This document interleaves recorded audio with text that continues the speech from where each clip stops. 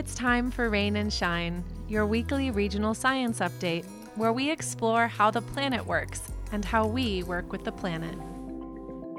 Last week's rather long episode was about bears. What can I say? I want you and the bears to be safe.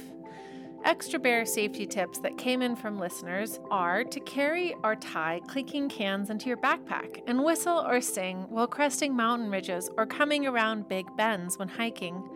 That way, the bears know you are coming and they can get out of your way. Easier for them to run than for you. This week's episode is also about bears, but this kind of bear, while also black and brown and fuzzy, are very, very, very small, and you will need to look down and around very carefully if you want to find them.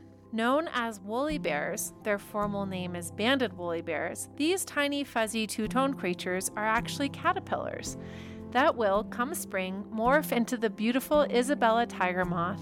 The woolly bear caterpillar, you will know them by their spiky woolly black ends and warm banded middles, have unique status among human folklore. They are said to predict the harshness of the coming winter. As lore goes, if the brown band is bigger, the winter will be warmer. If the brown band is thinner and the black ends are longer, the winter will be stronger. The Farmer's Almanac, home to this myth and to many well-loved folk stories, some more historically and scientifically accurate than others, admits to the fun and utter lack of accuracy with this particular prediction method. It is interesting to note, though, that temperatures do influence the colors of the caterpillars, inasmuch as a cold winter prior to their hatch may delay the hatch, causing them to be born later, which in turn does shift their coloring. But this has to do with the previous winter, not the incoming one. A little-known fact about these little furry bears, which I found just as, if not more interesting, is that like the big four-legged bears, these little ones forage for food in the fall and then hibernate in the winter.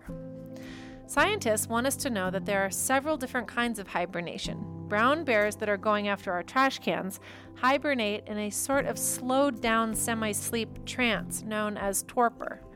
In this dozy state, their metabolism and breath slows, and they can switch their kidneys on or off in a mysterious but seemingly quite easy way. Overall, though, bears stay alert enough to be able to wake up quickly if they are disturbed and need to defend themselves.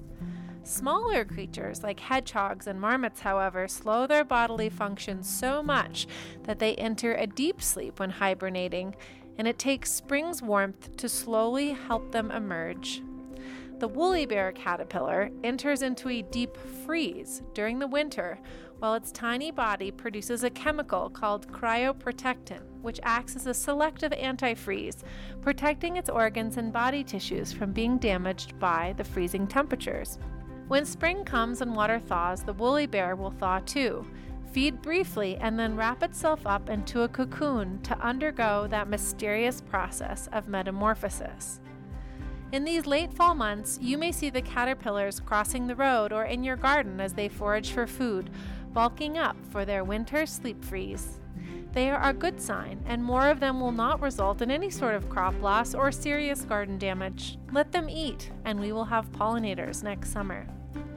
Speaking of eating, for those of you tracking Alaska's Fat Bear Week, a winner was announced this Wednesday, bear number 747, but not before a massive and unprecedented scandal where bots apparently stuffed votes into bear number 435's ballot box. Who knows why this bear fraud election happened, but in the end, the corrected votes were 37,947 to 30,430. The only moral of the story, as far as I can see, is creatures need to eat up in the fall, and we all as people need to keep it real. Keep it real, people. Until next time. You've been listening to Rain and Shine, a production of the Learning Council, produced by Corey Stanton and written and narrated by me, Calla Rose Ostrander. To submit your nature and science questions, email us at rainshineweekly@gmail.com or visit our Facebook page. And thanks for listening.